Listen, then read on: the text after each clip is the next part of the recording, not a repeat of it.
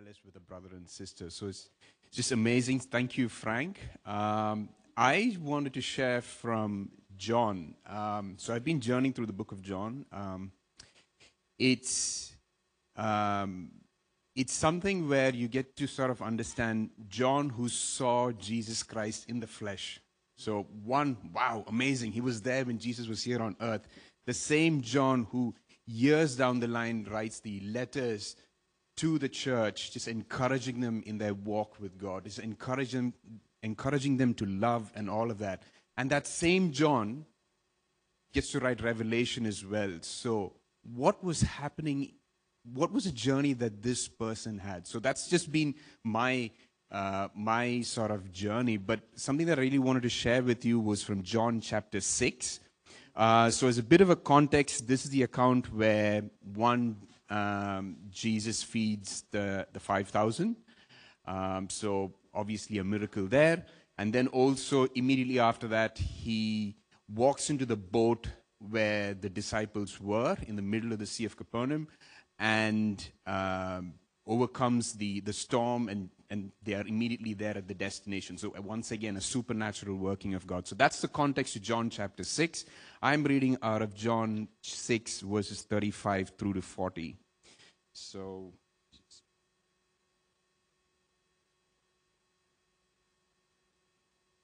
John 6, 35 to 40. And Jesus said unto them, I am the bread of life. He that cometh to me shall never hunger, and he that believeth on me shall never thirst. But I said unto you that ye have not seen me and believe not. All that the Father giveth me shall come to me, and him that cometh to me I will in no wise cast out.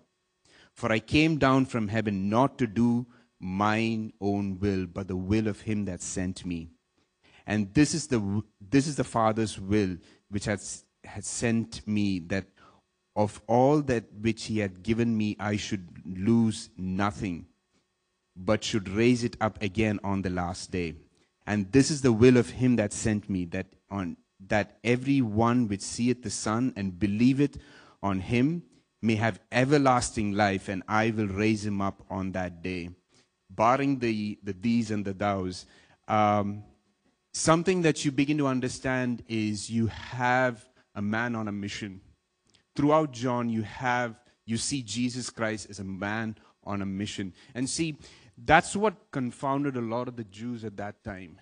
Like, here was this man, amazing ministry, amazing supernatural works, all of that. Quick, let's make him king. Let's overcome the Romans, and we have the Jewish kingdom back online again. See, it really confounded a lot of the Jews at that time, and they said, what are you talking about? What do you mean, bread of life? What do you mean? And throughout John, you have other accounts as well. He says, I am the vine and you are the branch. I am the way, the truth, and the life. Here was this Jewish populace that wanted to make Jesus the king, but Jesus was very true to his mission and calling. I mean, even for us now, we tend to, we'll take it to some level of understanding that, yes, Jesus, I believe in him. I'm attending church. I'm part of the body of Christ. But it really challenges us further from there. It's really challenging us because it's clashing with our notion of Jesus Christ, because we are trying to sort of maintain a balance here on earth. But what you have is a Jesus that says that I am your soul's sustenance. You come and believe in me, I have assured you eternal life. So that's beginning to challenge our notion. So I just want to take some time, go through a couple of these verses.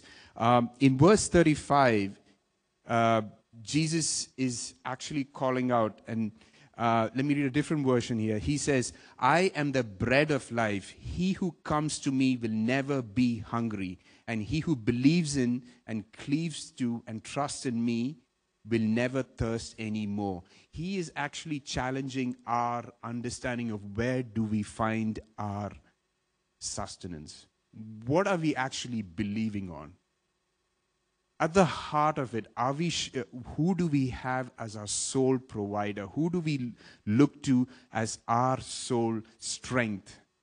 Because, we as people here on earth, especially given all that we've now got in terms of technology and knowledge, we'll tend to sort of say, hey, I believe in God. And it's fairly easy, we'll go through the motions, we'll sing it all out. But we'll trust in God, but we'll also have this notion that probably in this area, I probably will have to depend on my own strength. I probably will have an understanding that, yeah, God can do certain things, or God has a plan and purpose of my life, but you know what? I want to have it my way. What He's actually inviting us to is, I am the bread of life. Earlier in John, when there is the account where Jesus is being tempted by Satan, Jesus replies back saying, man shall not live by bread alone, but by every word that proceeds from the mouth of the Lord. So I leave it with you this morning. Where do we put our sustenance? The world can have a lot of things. We can come up with a lot of things that we can think about. But finally, at the end of the day, what we have is the Word of God that sustains us, that strengthens us. And what stood out for me is actually the word come. Now, yes, He is the bread of life.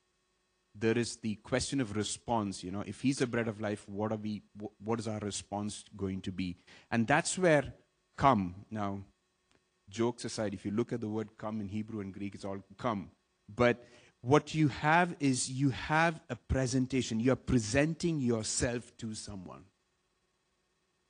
You are leaving something and you're coming to a place. You see, that's the challenge. That's the invitation. It is, can we respond to this? Yes, as people that have known the Lord, or as people that don't know Him and are yet to get into a relationship with Him, where are we going to respond? How are we going to present ourselves to this truth on Jesus Christ being the bread of life? The very word that was spoken at creation, that created the heavens and the earth. The very word that was spoken and brought breakthrough in the lives of many of the Old Testament prophets and characters. But you know what? The very word, Frank so wonderfully was sharing about the journey through healing. The very word that's spoken over our lives for life and the fullness of life, what is our response going to be? So that's my first challenge to you this morning, that when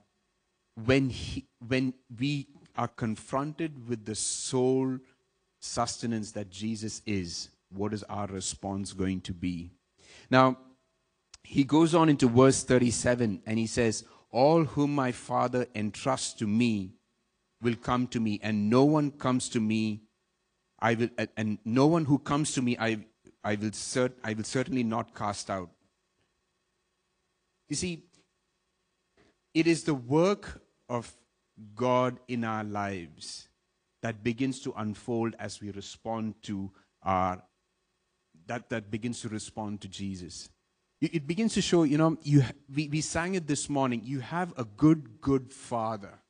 And that's like a default. It doesn't change. It's like this foundation that houses are built on, and that's where our lives are built on. You have a good Father who had a deep desire that His creation would come to know Him. His creation would come to a knowledge of Him and would be made whole. And the only way that could happen was if He sent Jesus on the earth. So you now begin to understand that Jesus was sent on a mission, but it was the underlying intent of the Father, His love for us. It's pretty amazing that when the world talks about love, there's so many different interpretations to it. There's so many different variations to it. But here you have a love. And in 1 John 4 it says, this is love, that He loved us even before we loved Him. So even before we even had this notion or an understanding of who God is or what he desires, he loved us. Baseline, that's our default. And from there, you have the representation of that love with Jesus coming on the earth. Now, for a lot of us that are saved, we're saying, yeah, yes, I know that, I understand that. But it's that love that sustains us as we journey beyond and to go through life. It's for those that do not know him, this is your assurance that wherever you have been, whatever you've been through, know that your Father in heaven loves you so much, sent his only Son on the earth. See, when the Bible talks about love, we all know it talks about agape love, this unconditional love. And this love is represented with Jesus Christ coming on the earth. So my second challenge to you is Jesus here on earth was a representation of the intent or the heart of God. He came here to fulfill a mission, yes, but it was also revealing the intent of the Father. Once again, we go back to Genesis and this whole account of when mankind fell into sin. He spoke that he referenced what he would be doing years down the line, that he would be sending in a redeemer. You see, it's not our effort, it's not what we do, but it's just the representation of what the Father had when he sent his Son Jesus Christ. And now that brings me to verse 38 and 37, where he says, I have come down from heaven not to do my own will and purpose, but to do the will and purpose of him who sent me. You see, that's for me, that's very encouraging. That gives me this fuller understanding that Jesus was not here to do his own thing. Like, when I was much younger, my dad would tell me stuff, and usually I had my own agenda to it. There's a reason what I would do it. But here you have this perfect harmony. You have this perfect harmony with the Father sending the Son, and the Son constantly refers. See, when you read John, you have Jesus talking about what I see, what I have seen in heaven. I do what I have seen my Father do in heaven. I do what the Father has asked me to do. I speak of what the Father has intended. So it's always referencing to I was in heaven, but when I'm here on earth, I am speaking that which the Father has for me. And it's just and Russ quoted Philippians 2, where he gave up everything that he had in heaven and came down to earth. Once again, love represented.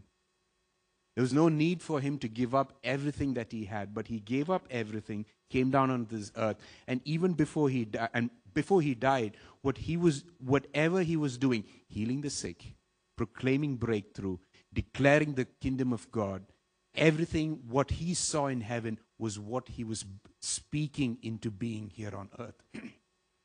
So you have this fulfillment of the will of God with Jesus Christ coming on this earth. And I'd like to for us to just pause over here, because eventually we'll be having communion.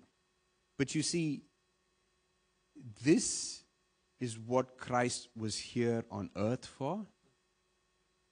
And for those of us that have that have had and are having the opportunity of having a relationship with him, this is where it comes full circle for us. And for those that do not know him, this is the joy of knowing God, that he has loved you much before that you have realized, and much before you could even love him. He came into this earth to die for our sins and to give us life and the abundance of life. And let me just say, in verse 39 and 40, it doesn't stop here with our life here on earth. I read verse 39, and this is the will of him who sent me, that I should not lose any of all that he has given me, but that I should give new life and raise them up on the last day. Reference to eternity. He goes on into verse 40 and he says, "For this is my Father's will and purpose, that everyone who sees the Son and believes in and cleaves to and trusts in and relies on him should have eternal life, and I will raise him up on the last day." It's amazing that we have the abundance and the goodness of God here on earth now. But the past few weeks would challenge our notion on that confidence and that safe keeping. The same John, when he writes Revelation, he writes about a lot of things, quite graphic, quite challenging things that we struggle to understand. But there is an eternity. There is really an eternity. And that's what Jesus was here for as well. Is not just to give ourselves the goodness and the blessings of life for here and now, but there's also an eternity. And if there is an eternity, there is also the challenge of endurance. There is the work of the Holy Spirit that is there in us that strengthens us for this journey, and also the hope that is preserved in us for that eternity with Him. Let's just shift beyond what we see and hear and are comfortable with here and now to the fact that we are being preserved for an eternity. The question of enduring till the end. So there is going to be a challenge to faith. There is going to be the confrontation which the name of Jesus brings. Frank sort of mentioned, the fact that he was declaring his testimony brought him in confrontation with a lot of people. See, that's what the next few days, months, if not years, are going to bring us. And seriously, not to scare us all out, but it is the fact that there is an eternity that we need to be ready for, and that readiness means that there is an endurance that we need to run for. You look at any sprint in the athletics, everyone can start great. You have the entire middle where everyone is positioning, keeping their lanes and running. But it's the finishing that matters. Your finishing is assured in the Lord Jesus Christ. Not by your effort, but because of Him. And He's left His Spirit, and He's given you His Spirit that strengthens you. So if there's something that I can summarize with is, one, is Jesus is your source. And if I can pause here, is what is our response going to be, especially if we don't know Him? And the second is that there is the intent of the Father. That's why Jesus was here on a mission. And the third is the relevance of an eternity. If eternity is relevant in our lives, then there will be a need for us to endure. There will be a need for us to stay the course and stay the course together. In all of this, something that's encouraged that's encouraged me is verse 38, which says that, "For I've come down from heaven not to do my own will and purpose, but to do the will and purpose of Him who sent me." As we partake in communion, I just want us to stay focused on that. Here you have a man who gave up all his godly being, gave up everything that he had in heaven, came down to die for us, made us whole because of His sacrifice. And He says that whenever you partake, remember the sacrifice. Remember me. Thank you, Frank. Yes, remember me. Remember the sacrifice. Remember the fact that you've been made whole. Remember the fact that you are now preserved for an eternity with Him. There are two sections of the elements that's kept aside over there. So if we could sort of go over, pick them up, come back to our seats. I'd like to sort of, for all of us to partake in communion together. So let's just go up, pick up the elements. So probably this section has got a set over there, and this section's got an element right at the back over there where May is sitting. So just make yourself over to those sections, come back and let's just do it together.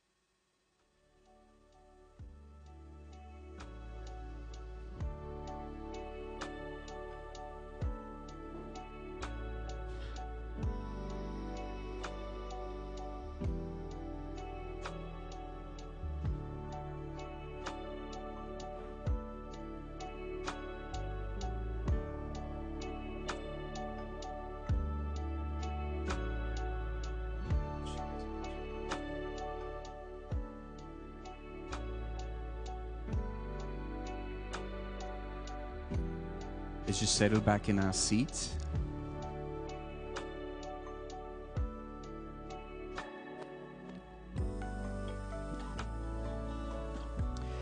I'm reading from Colossians 1, verse 15 onwards. He says, He is the image of the invisible God, the firstborn of all creation.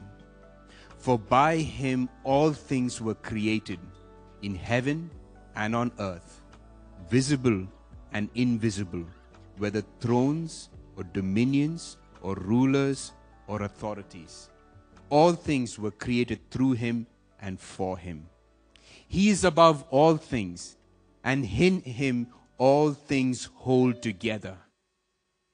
He is the head of the body, the church. He is the beginning, the firstborn from the dead, and in everything he might be preeminent.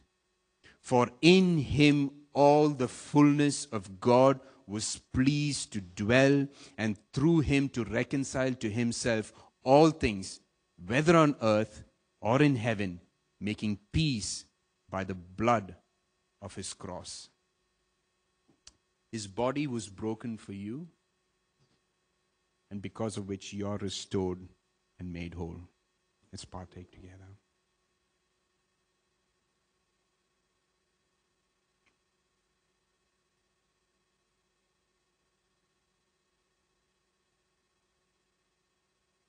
His blood was shed for you so that we could stand rightly before him, blameless and pure. Let's partake. And verse 21 goes on to say, And you who were once alienated and hostile in mind, doing evil deeds, he has now reconciled into his body of flesh by his death, in order to present you holy and blameless and above reproach before him. Father, we thank you for your work that's done, your finished work, and the fact that because of what you have done, we have this assurance, this sure confidence, the anchor of our hope, that we now stand pure and whole. And at the same time, this anchor sustains us for this life journey that we can endure and stand at the very end. Stand before you blameless and pure. Once again, because of what Jesus has done. Thank you so much, O Lord, for your love. Thank you so much, O Lord, for all that you do in us. The work of the Spirit that stirs us to continue to live for you. The fact that we can understand your word and renew our minds and be more like you and not to be conformed to this world anymore. Thank you, O Lord, for the outworking of your good works in us that you have foreordained, that we are now your ambassadors here on earth, to proclaim your goodness, to proclaim your love to this world. And Lord, even at these challenging times, let us run that race, focusing heavenward, pressing on to be with you and to remain true to you, O Lord. Lord, we thank you for one another. And I speak a blessing over this body. In the name of Jesus. Amen.